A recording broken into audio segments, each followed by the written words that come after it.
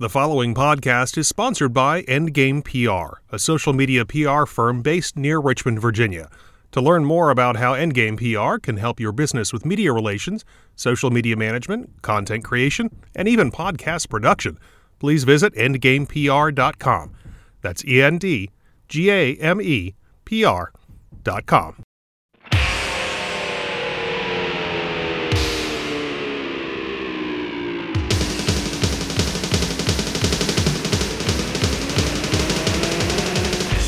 Welcome to Rams Rewind, a podcast that looks back at all of the action from VCU men's basketball.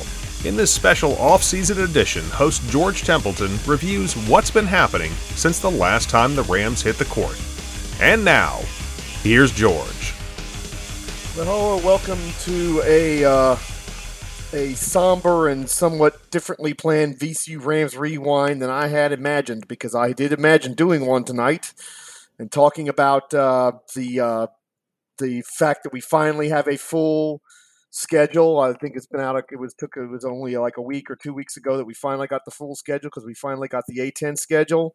And then we had an interesting tweet from Barstool's Bet the Hoops account about the odds to who wins the A10 and where VCU sat in that, and also the Blue Ribbon account and their predictions. And that's what I thought I was going to talk about. And then, like many of you, I saw, or some of you maybe who watched this, I saw the tweet from John Rothstein detailing the injury for Jamir Watkins, who tore his ACL this morning. I was sitting in the line at work at the Amazon station, getting ready to get my packages and load them into the truck, and I swore under my breath, not loudly, because I didn't want too many people to hear me and maybe get put off by it or get in trouble or anything like that. But it was I was just beside myself. Jamir Watkins tore his ACL in his right knee during practice. I actually thought, for some reason, practice hadn't started yet. Shows what I know, because it used to be like October 10th. Is my recollection, is when you'd have Midnight Madness, and that would be the official start of practice and all that. But I guess it's been moved back earlier because, of course, October 16th is the black and gold game. So I guess, they have to get going before that. But Jamir Watkins is tore his ACL. He's out for the year. And boy, this leaves VCU in a difficult situation. And before I get further than that, let me just say thanks for everybody for listening. And I need to shout out somebody in our fan group on Facebook, VCU the Good, the Bad, the VCU the Good, the Bad, and the Ugly. I've got VCU basketball fans, the Good, Bad, and the Ugly. April D. Hirsch has sent me a bunch of VCU shirts that she had no more room for. So when I do, you can't see them on the obviously as we're listening to them. But if you're in the fan group and you see me doing a post game pod with a video, I will be wearing a variety of VCU shirts throughout the year, thanks to her, and I want to thank her. So this is a tough situation for VCU because, of course, Ace Baldwin out likely for the whole year with the torn Achilles, although, he was progressing along fairly quickly. It'll be interesting to see what Coach Rhodes says, what kind of progress reports we're going to get on him as they continue to get ready as we lead up to the start of the season. So there's your point guard. Jamir Watkins, that's your starting two guard or small forward. He can play either, I would say, your small forward. So there's your starting small forward. And of course, our two guard from last year was all he did was get drafted in round one by the NBA's Denver Nuggets. That would be Bones Hyland, Deshaun Bones Hyland, of course. So that's your 1, 2, and 3 that you might have thought when the season was cut short because of COVID last year. That was the 1, 2, and 3 you would have had in mind for this time of the year as they were getting ready to start the season.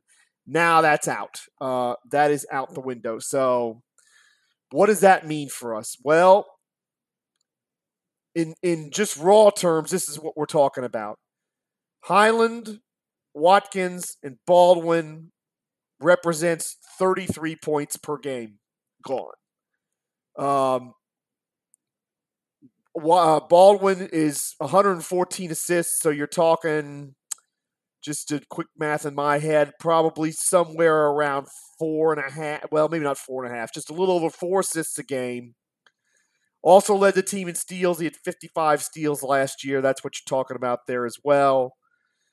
So this is serious production we're missing.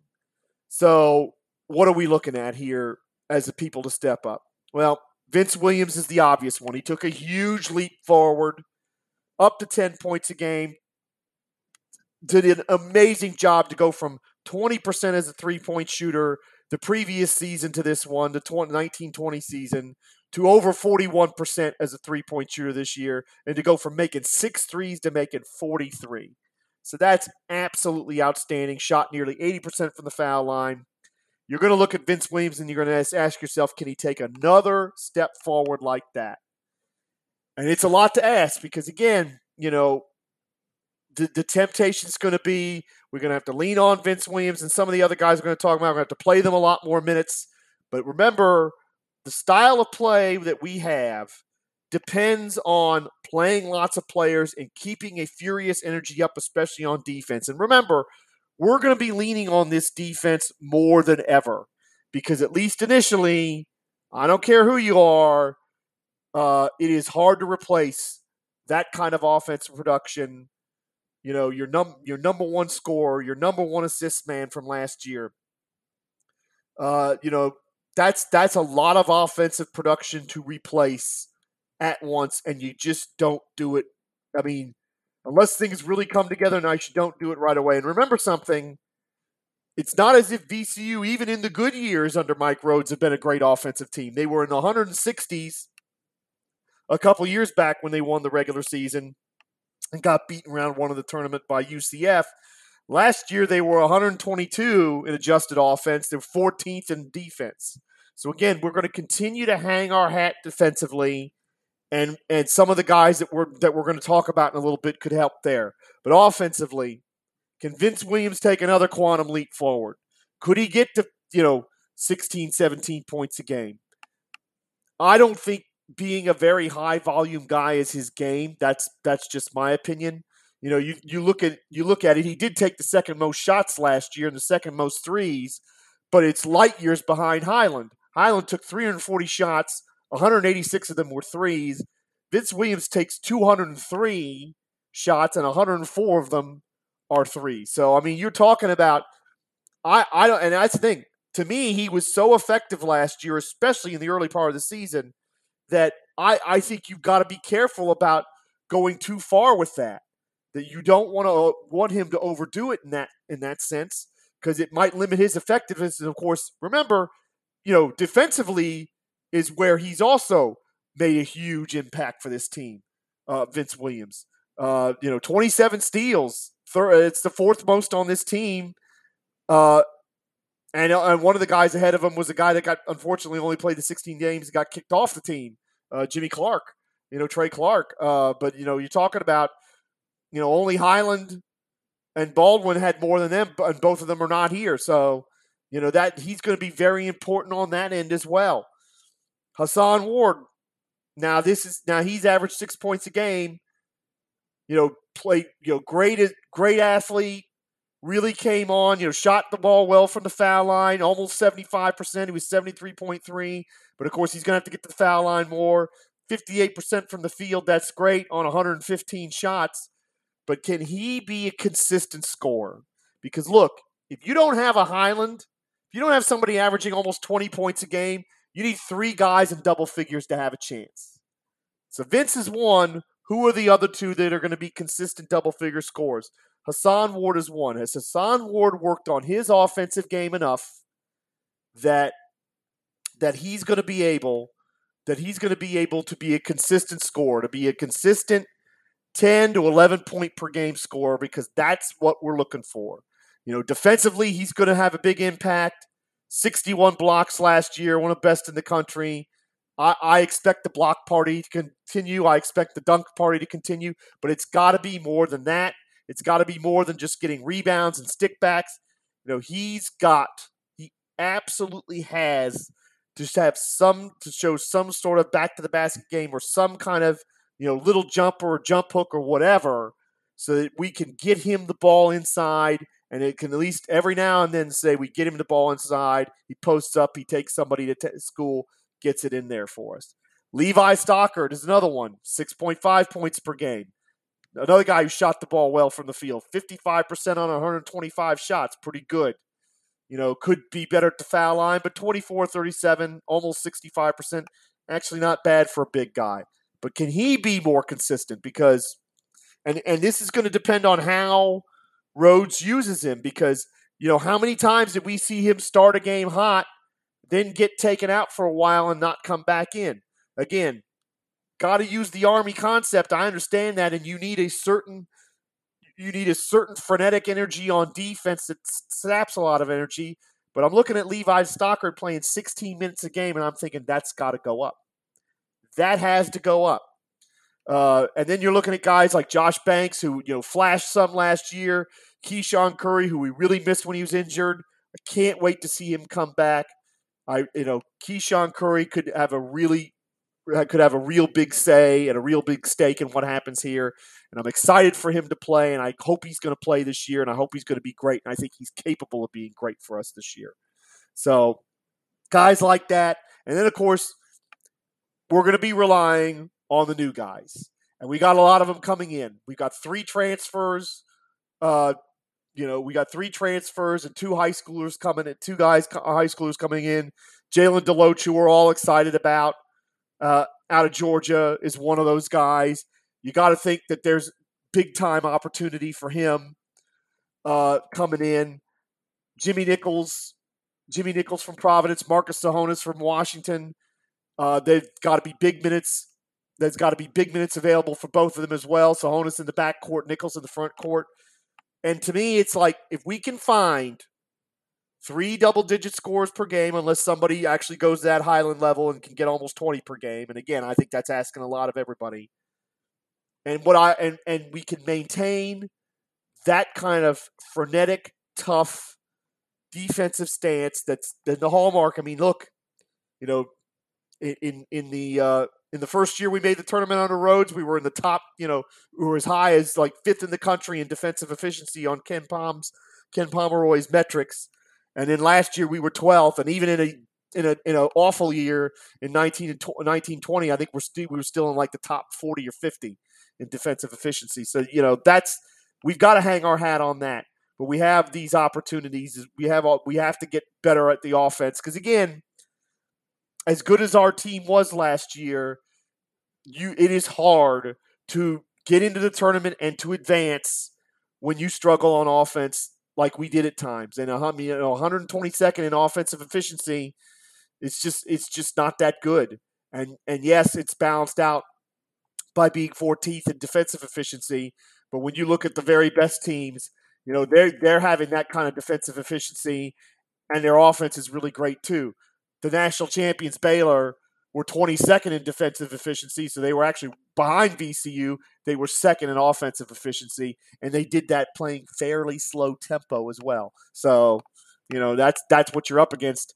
That's the kind of measuring stick you're talking about when you're talking about the last year's champions. And of course, when we talk about the schedule in a minute, we're going to talk about potential to maybe play them in an in-season tournament, but we'll see. So, I don't think we have to change a lot, but I do think that it's going to be very tough this year. I think if this team gets into the tournament, this coaching staff will have done a hell of a job, because look, it is going to take probably anywhere from 4 or 5 or 6 games to maybe 9 or 10 to figure this out, to figure out our rotations and how they're going to work, to figure out this offense. And even if you like the fact that we start with 2 home games you'd expect us to win, St. Peter's and Wagner, they do have a road game at Vanderbilt. Yes, they've been pretty terrible, but it is a Power 5 team. They get 1 home game, and then they go to the tournament in the battle for Atlantis there, where they could play Syracuse, or where they're going to play Syracuse in game 1, and then Baylor or Arizona State in game 2. We might be still figuring things out when we get to Atlantis, and that's going to make things tough. So, that's going to be the key, and I think it's really going to take almost all these new guys to come in and contribute right away. And maybe not all of them needs to contribute that big, but just give us something off the bench a little bit, or give it, in the case of guys like Nichols and Sahonis, if they end up starting, and who knows, they might, give us serious minutes starting these games, and hopefully, we see these improvement from these young players like Banks, like Brown Jones. Keyshawn Curry comes back because, he only averaged 5.8 points per game, but I thought Keyshawn Curry was such a key player for us because he could spell both Highland and Ace Baldwin in the backcourt, and he really he was a very good defensive player as well. And I think he did a wonderful job for this team. And I really am looking forward to having him back because I think it would be absolutely crucial what he can do here. And again, he's somebody that has a talent to help pick this team up and pick up some of the production that's missing. So, that's the situation there. I wanted to start with that because, golly Moses, just to sit there and see that this morning. I mean, you talk about an awful start to the day, and I know anybody that's listening to this is just feeling sick because the Ace Baldwin thing was a punch in the gut.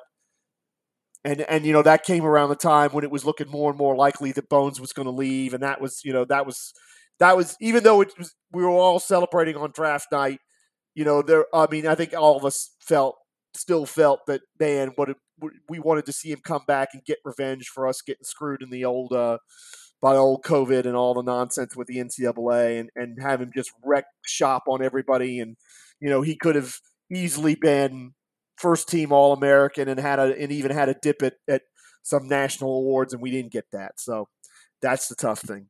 All right, let's do this. Let's do this next part. Let's talk about the schedule right now because since I mentioned it already, we talked about the non-conference schedule's been out for a while and what's going on with Battle of Atlantis and all that. But now the conference schedule is out, and what's interesting is about that for me is we're talking about, usually with VCU, it's February. February is the month that kind of tells the tale. February is the month because quite often a lot of really tough games are backloaded because that's the way the A10 likes it for television, and I think they also like it that way because you have the opportunity to get big wins at the end of the year, which gets the committee noticed. But I'm looking at this here, and I have to say it is January that's going to make the big difference. VCU starts their conference schedule with a state rival. They start with Mason on December 30th, which is interesting. So they don't have, as is often the case, sometimes we get a conference game before Christmas. We don't have that this year. We'll have it after the Christmas break. And what's interesting about that too is leading up to the Christmas break, we have a nice long homestand after the tournament, after the Battle for Atlantis. We've got 7 of 8 games at home, with the one road game being the trip down to Norfolk for the annual battle with ODU. And then we've got, leading up to Christmas, after the semester's over, Florida Atlantic at home, Penn State at home in the return game of that unbelievable game that we played up there where we lost at the buzzer, and then New Hampshire, and then 9 days off from New Hampshire after everybody has their Christmas ham and turkey and whatever else, has a nice Christmas. We start with a conference game. So that's going to be interesting. George Mason is a team that is in a serious transition, had so many players enter the transfer portal and leave. Kim English is going to be is had to do a lot of patchwork. It's his first head coaching job. You'd like to think that that's the kind of start you want, but you just wonder how VCU is going to do coming off a 9-day break like that. First game after Christmas, you wonder if they might be a little off their game. We'll see about that. Then we have January, and this is a loaded January. Davidson, second day of the new year at home. Dayton on the road. St. Bonaventure's on the road in the middle of the month. And then you finish with Davidson again on the road and Richmond at the Robins Center to finish January. You do have GW, St. Joe's, and LaSalle, all teams that are predicted to be in the bottom part of the A10. Let me see here. Just looking at what Blue Ribbon has. LaSalle's picked 13th, GW's picked 12th, and St. Joe's is picked 11th. It's funny because I thought St. Joe's wasn't playing bad at the end of the season last year, so I thought there might be a little more momentum behind them, but not the case. So, but that is a tough month. That is a tough month. St. Bonaventure, Davidson, and Richmond and Dayton on the road. So that is 1, 2, 3, 4, 5 of your top. I think that's 5 of your top 7 teams in the conference on the road. 4 of them because it's Dayton, St. Bonnie's, Davidson, Richmond. So that's 4 of your top 7 on the road in the same month. Whew! I mean, that's gonna be some hard work right there. That's gonna be some tough sledding. VCU was picked to finish 3rd by Blue Ribbon, and Bet the Hoops had him at plus 600, so 6-1. I would imagine though that the plus 600 is going to go up, or it should, because again, Watkins is a big injury. There's no sugarcoating that. What was interesting is that St. Bonaventure is a huge favorite because very rarely when you get conference odds, you get a team that's minus at the top, and St. Bonaventure's is minus. They're minus 134, so they're about 10 to 13 to win the conference. And they got Lofton and Holmes back, who are on Blue Ribbon's all-conference team. So that's understandable. That fantastic backcourt is back. And whoever starts in our backcourt, what a challenge to have to go up against those two guys. By the way, that's one of the games that's going to be on national TV, January 14th, ESPN2 for that game. I think hopefully if we've had a good start in the conference, that'll be a battle near or at the top of the conference, and we'll all be looking forward to that. So January is packed. And after January, then you get 3 home games, Dayton, Duquesne, and Rhode Island. That ought to be good for us, you'd think. Then up to Fairfax to play Mason, where we've often done well, Fordham on the road, where we've often done well, Richmond at home, UMass on the road. That's kind of a weird one because that's an 8-day break. So that's, we have 2 8-day breaks in the conference schedule. They play St. Bonaventure's. They get 8 days off on the 14th, and then they play St. Joe's at home. That's probably not so bad. Richmond at home, 8 days, and then play UMass. That could be tricky, but at least, that Richmond game at the Siegel Center, which is also on ESPN2, that could be really, really emotional. That could be a really draining game, so they might need the 8 days off there. Then it's, then you finish up with St. Bonaventure at home and St. Louis on the road. That's 2 pretty large games that if the conference goes the way Blue Ribbon has, you could be talking about fighting for a very high seed position for one of those top 4 spots, and you get the double bye into the quarterfinals. And that's the thing. I think we all, even without Bones Highland, we thought this was a pretty good team. Now you don't have Watkins. Now you don't have Baldwin. I think if they can get into that top 4 slot and get that double bye into the quarterfinals, they will have done well. I would certainly be happy with that. I was having a conversation with somebody who was talking about the A-10 might be weak this year. I don't know if I agree with that, but if that person's correct, and we don't take advantage of some of these non-conference games because we're kind of figuring ourselves out when we play them, then it really is going to be all about the A-10 tournament in terms of hopes of getting into the big dance. And of course, the A-10 tournament is in the nation's capital this year. That's something I'm going to have to mull over and think about for later.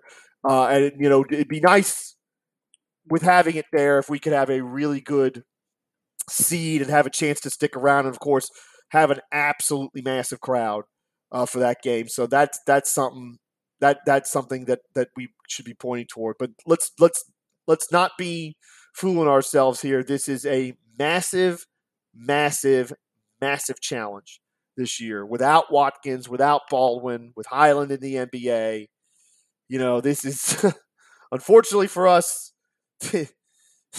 Of all the things we could have thought when we got screwed in March because of COVID, I don't think any of us could have imagined or even wanted to contemplate the fact that that the guys that we would have had in our lineups for November the 9th when they would play their first game would not include the guys playing 1, 2, and 3. for us, and that's exactly, unfortunately, what's happened. So we'll see what's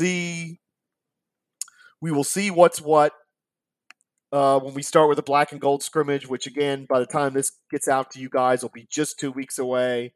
I'll be very interested to see how these guys, especially the new guys, look playing for VCU, and just how quickly the coaching staff can figure out how they want to play offensively, and if are they going to use the Army approach? Are they going to keep up that frenetic defensive style that they have? Can they do it? Can they do it without these guys who were absolutely essential to their success last year? Again, Watkins, as somebody said in the thread, in one of the threads in our fan Facebook group, he was due for a breakout, just like the one Vince Williams had, and I think that was absolutely correct. I think there's no doubt about it. Watkins was going to be a big-time player this year. I don't think it was out of the realm of possibility that Watkins could have got himself onto an all-conference team.